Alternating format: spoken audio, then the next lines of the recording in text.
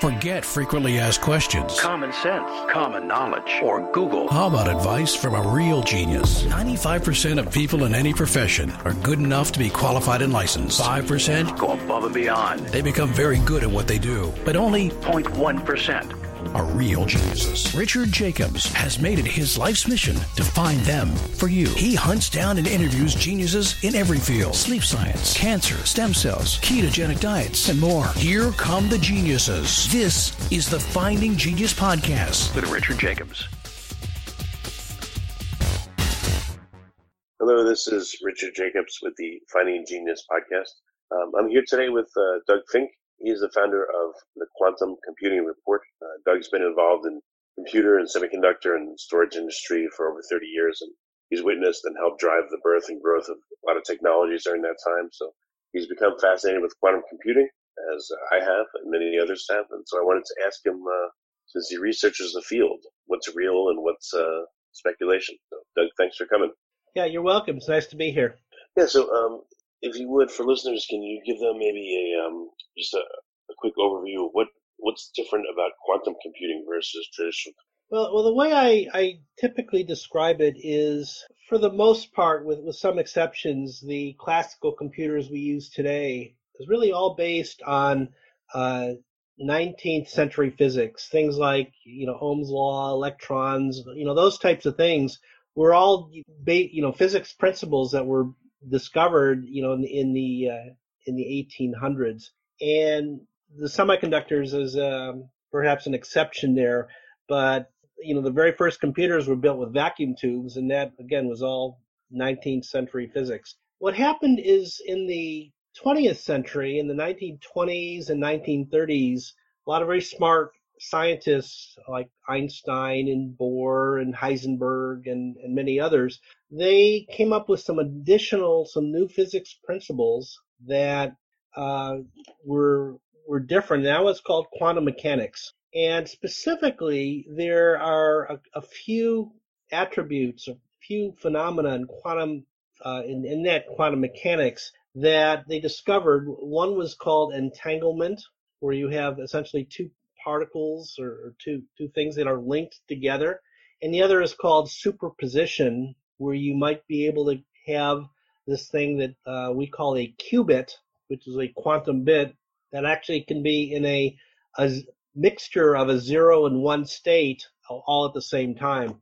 And it turns out that the computers that we have today, the classical computers we have today, do not take advantage of those two quantum mechanical phenomena. And really what quantum computing is about is people have started to figure out ways where they can solve various computational problems and design machines that actually take advantage of those two phenomena, the entanglement and the superposition. And in doing so, they can solve certain problems at a much, much higher performance level than you can with classical computers, which do not use those phenomena. So that's the fundamental change, is that you're just taking advantage of more physical principles from quantum mechanics. And I guess the goal is you get a multiplication or an exponential ability to look at multiple facets of a problem, I guess you could say, as you assemble qubits together. So I guess it exponentially rises, to the power of 2? You get 1 bit, 2 bit, 3 bit, or is it more than that? Yeah, the reason that people are pursuing this so aggressively is because you can get massive improvements in performance. Now, it does depend on the problem. Some problems will indeed give you what's called an exponential improvement in performance. Some may be less. It depends on the specific problem.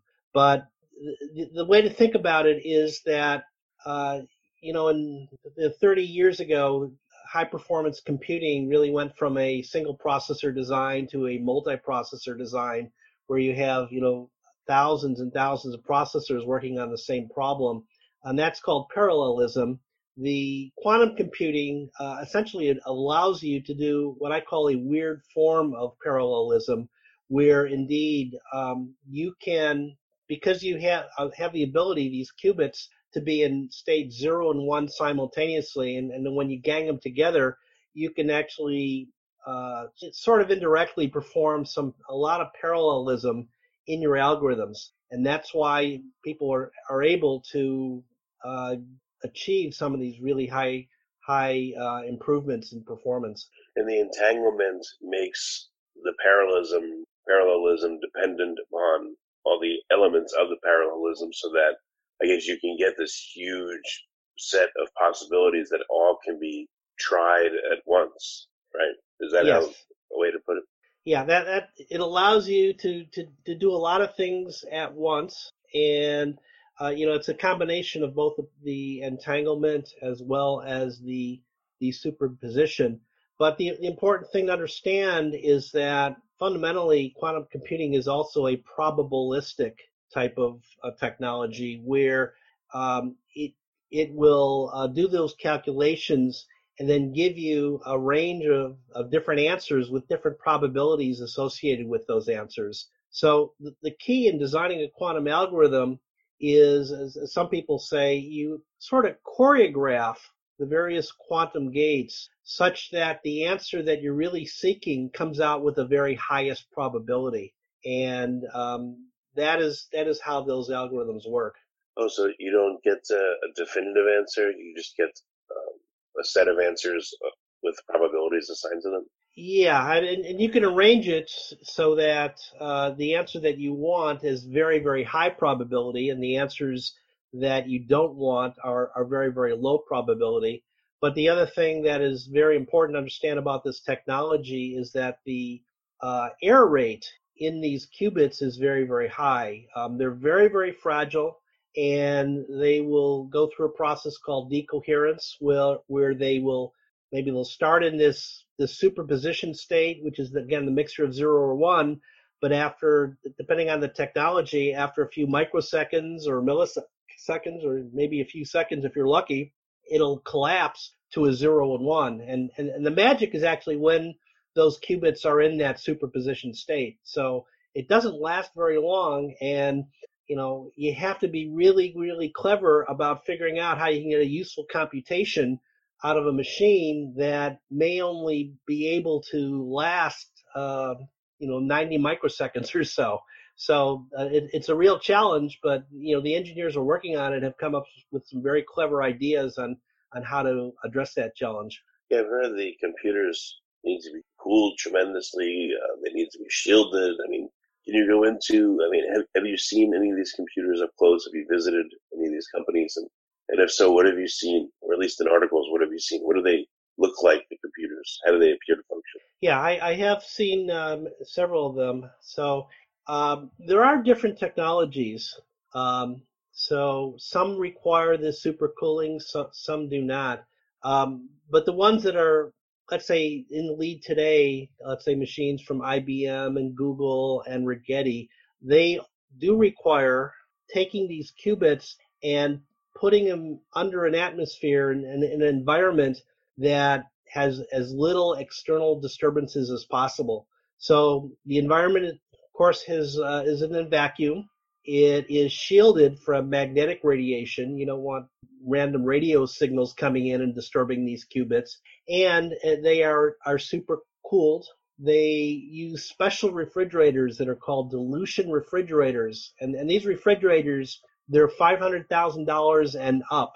So they're very, very expensive, but they're able to cool these qubits down to something like 10 or 15 millikelvin, which is just above absolute zero, and it's thousands of times cooler than the temperature in outer space. But by cooling them, it eliminates any possible problems with the qubits collapsing due to various thermal phenomena. So they're doing all these things to keep those qubits, and the term is called decoherence when they collapse, to keep the coherence time as long as possible so they can do high quality computations while the qubit is still in this superposition state. What causes qubits to decohere or to cohere in the first place? Are you able to explain that? It's just the external environment sort of the way I might describe it is, the way to think about it is you take a coin. Let's say you take a penny and you put it on the table, it has heads or tails, and that would be like 0 and 1. But what you can do is you can spin it on your table, and for several seconds, it'll sort of be in this state where it's neither 0 or 1. It's sort of a combination of those. But after a few seconds, it just collapses. In the case of the penny, it would be due to gravity. But that's essentially the way to think about these qubits, is that you put them in this state, the superposition state, you do your various calculations, and you try to get it all done before the qubits collapse or before they decohere. What the companies that you've seen, that some talk about, like 40 qubits or 60 qubits, or why does it get so much harder? Why does it seem to get so much harder as you try to get more qubits involved? Where's the breakdown? Is it, I don't know, are there temperature fluctuations that cause decoherence, or what do you think it is? Well, as you scale up the number of qubits, there are several challenges that people have to deal with.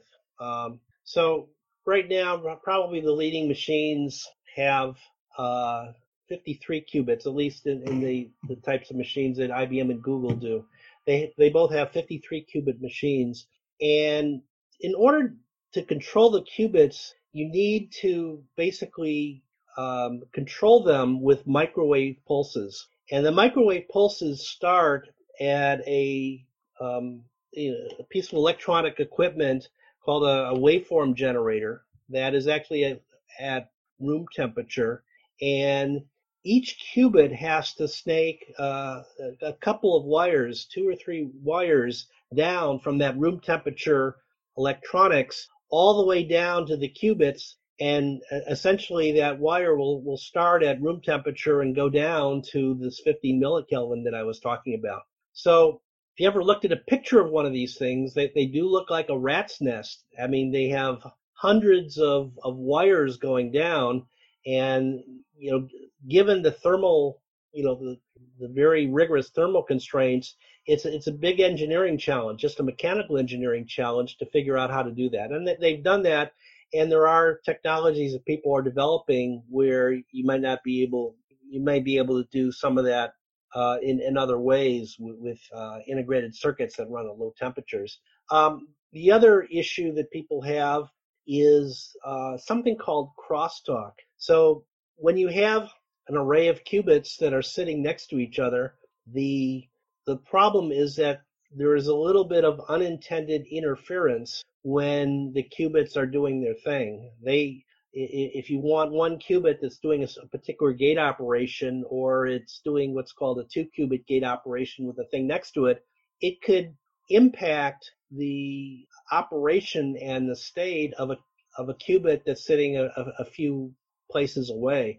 So that's called crosstalk, and that's not good. And the other problem is that if you're not careful, as you increase the number of these qubits, the crosstalk gets worse and worse and worse. So it's harder to control. The other thing is that as you these are made with a semiconductor-like process. So as you increase the number of qubits, you have what's a larger die size. So it's a larger physical area, and maintaining process control with larger die is a little bit more challenging, as well as the thermal control to try to keep a very constant thermal over a larger area is a little bit more challenging. So that's what all the engineering is. The industry has made phenomenal progress in the past several years. When I first started the Quantum Computing Report 4 years ago, IBM had just announced a 5-qubit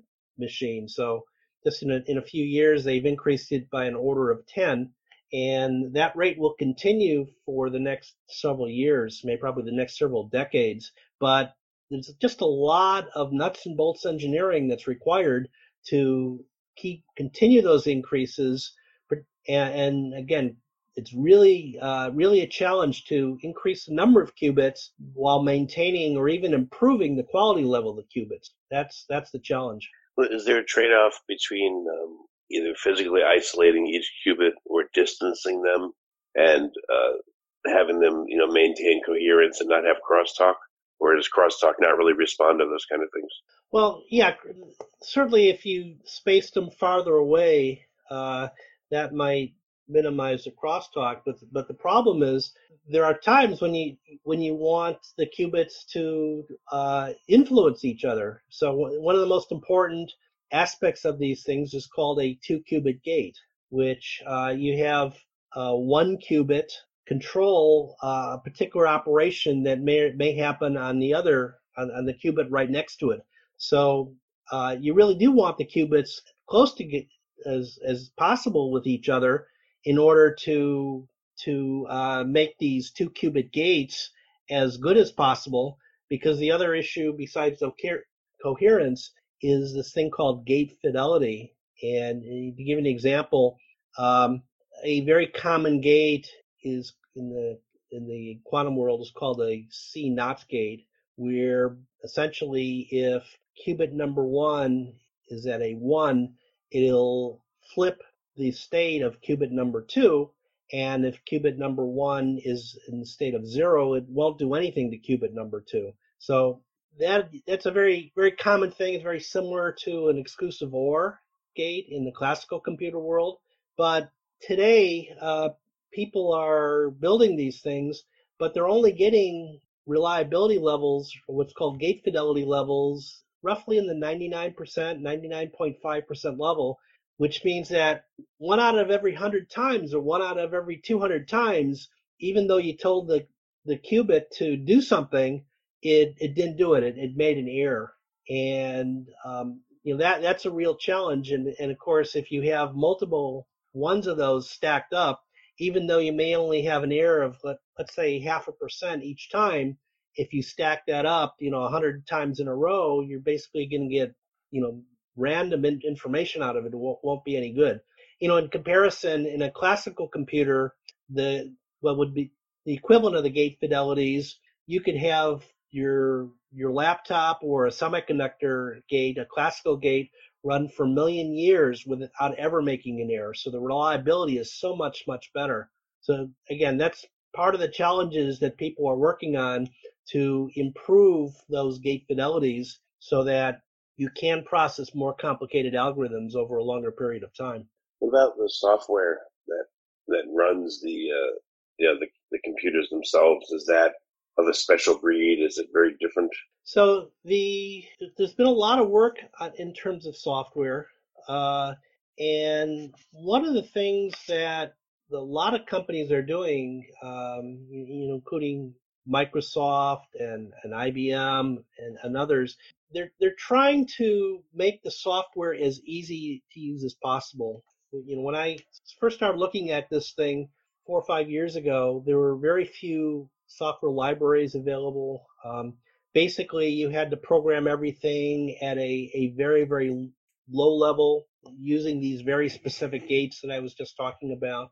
And over the past 5 years, what many of these companies have come up with is software that's essentially based on extensions of a programming language like Python. So that if you're a good Python programmer, you are able to put together pretty quickly a software program, and it's been supplemented by a lot of libraries. There are some common routines that people are using these days, things like Shor's algorithm, for example, or variable quantum eigensolver, many other things, and they're packaging them together as libraries. So it is a lot easier now for someone to program these things. It's still not super easy, but it's a little bit easier because they can basically program in various platforms using an extension of Python, calling on these various libraries to do what you want to do. In addition, there's another challenge there, is that there's many companies out there that offer quantum computing hardware, and none of them are compatible. It's sort of like the early days of computing, where you had IBM and UNIVAC and Burroughs and Honeywell and all these companies that were offering classical computers, but they all used a different instruction set. and you needed some way to commonize it. And in the classical computer world, people started developing programs like Fortran, and each company came out with something that would take a Fortran source program and compile it to their specific machine. Well, that same thing is happening now in quantum computing. There are companies out there that are offering what the term that they use is called hardware agnostic software, such that you can program in a relatively higher level language like I was describing before, and then they will compile it to a very specific machine. If you're using an IBM machine or a Google machine or a Rigetti machine or an IonQ machine or a Honeywell machine, it'll compile it to the specific instruction. I'll call it the instruction set or the gate operations that particular machine can do, and that is really helps the industry a lot because it allows people to develop one algorithm or one program and then try it out on a couple different platforms to see which platform works the best. So I guess it's going to be a race to see which company is really going to be the new IBM or Microsoft or Apple of quantum computing, right? Yeah, it is, pretty competitive these days. And, the interesting thing is that all these companies, they're using different technologies, and some of them are quite different than each other. So the analogy I would make is to some of the early days of the semiconductor industry, maybe 40 years ago, where there were a lot of different proposals for what's the best way of making a semiconductor. There was something called bipolar technology, there was NMOS technology, there was CMOS technology, gallium arsenide technology, and there were a lot of different companies who were looking at how do you build these things. And for a while, many of them were running at the same time, and eventually where we are today is ultimately the CMOS technology went out. CMOS is by far the dominant, although some of these are still used in a few cases. But the quantum computing technology is sort of in the era now similar to the early days of semiconductors, because you have the superconducting technology, you have photonic technologies, you have ion trap technologies, you have cold atom technologies, and you have others. And I keep track of all of those on my website. And no one really knows which technology is going to win out. So you have a lot of different companies working in a lot of different areas. I actually think that's healthy for the industry because ultimately the competition is there so that the strongest technology will ultimately win out. But people are taking a bunch of different approaches, and that will sort of assure that the strongest technology will ultimately win. But no one really knows which ones it's going to be right now. Well, currently, when a company says they have a 50 qubit system or however many qubit system, how close are we to commercialized use of any quantum computer, even a really low level one, just a few qubits? Are we years away, or do you sense that we're close? We're relatively close. So the milestone that people are looking for is something called quantum advantage, where they are able to utilize a quantum computer to solve a commercially relevant problem that cannot be solved with a classical computer. Whether it's something like a finance optimization or drug discovery or some logistics optimization. We're not quite there yet. Google did announce last year what I would call a stepping stone to that. They announced something called quantum supremacy, where they basically took a specific problem that they called an artificial benchmark that they created specifically to show that their quantum computer could do something that a classical computer could not do or would do very, very slowly. And they took that problem and they actually did very good engineering work. They built their 53-qubit quantum computer. They did a lot of benchmarking with that, both the quantum computer as well as the Summit supercomputer, which is the world's fastest computer. It's at I believe it's Oak Ridge National Lab, and they demonstrated that their quantum computer could solve that problem faster than the classical computer. And the reason I call it a stepping stone is because that problem that they had really does not have any commercial relevance. It was a specific problem made up for this test, and that's good. But the next step is this thing called quantum advantage.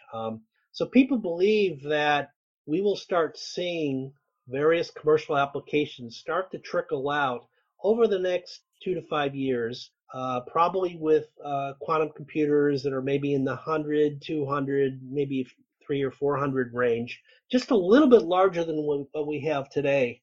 And that will be very exciting, because at the end of the day, although it's generates a lot of research, a lot of good papers and PhD thesis on quantum computing, the reason both government as well as venture capitalists are putting money into this is because they want to do something commercially relevant, something that can give them a return on their investment.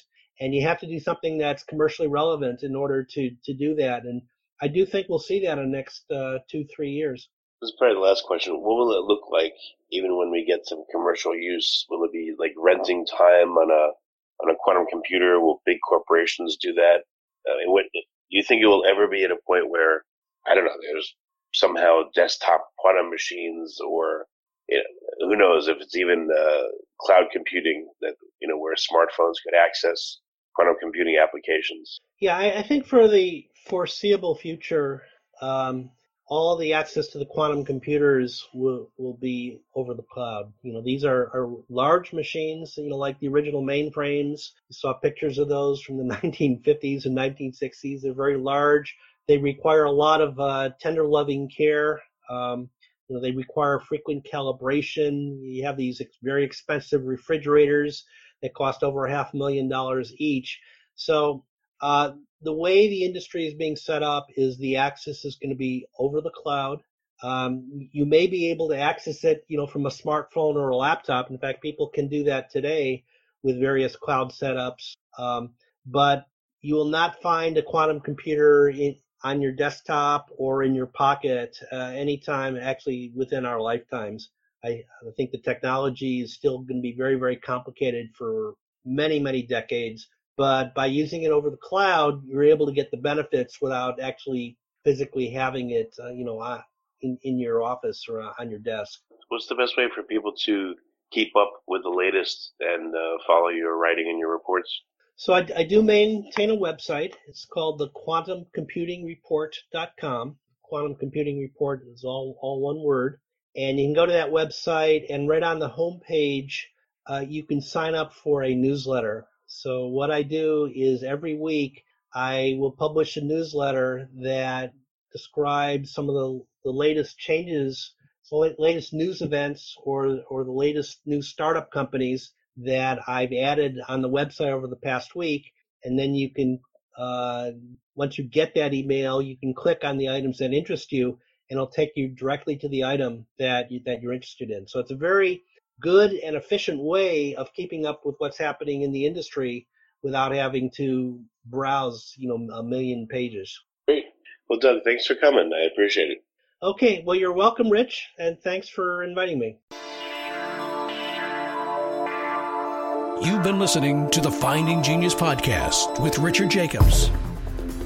If you like what you hear, be sure to review and subscribe to the Finding Genius podcast on iTunes or wherever you listen to podcasts. And want to be smarter than everybody else? Become a premium member at findinggeniuspodcast.com.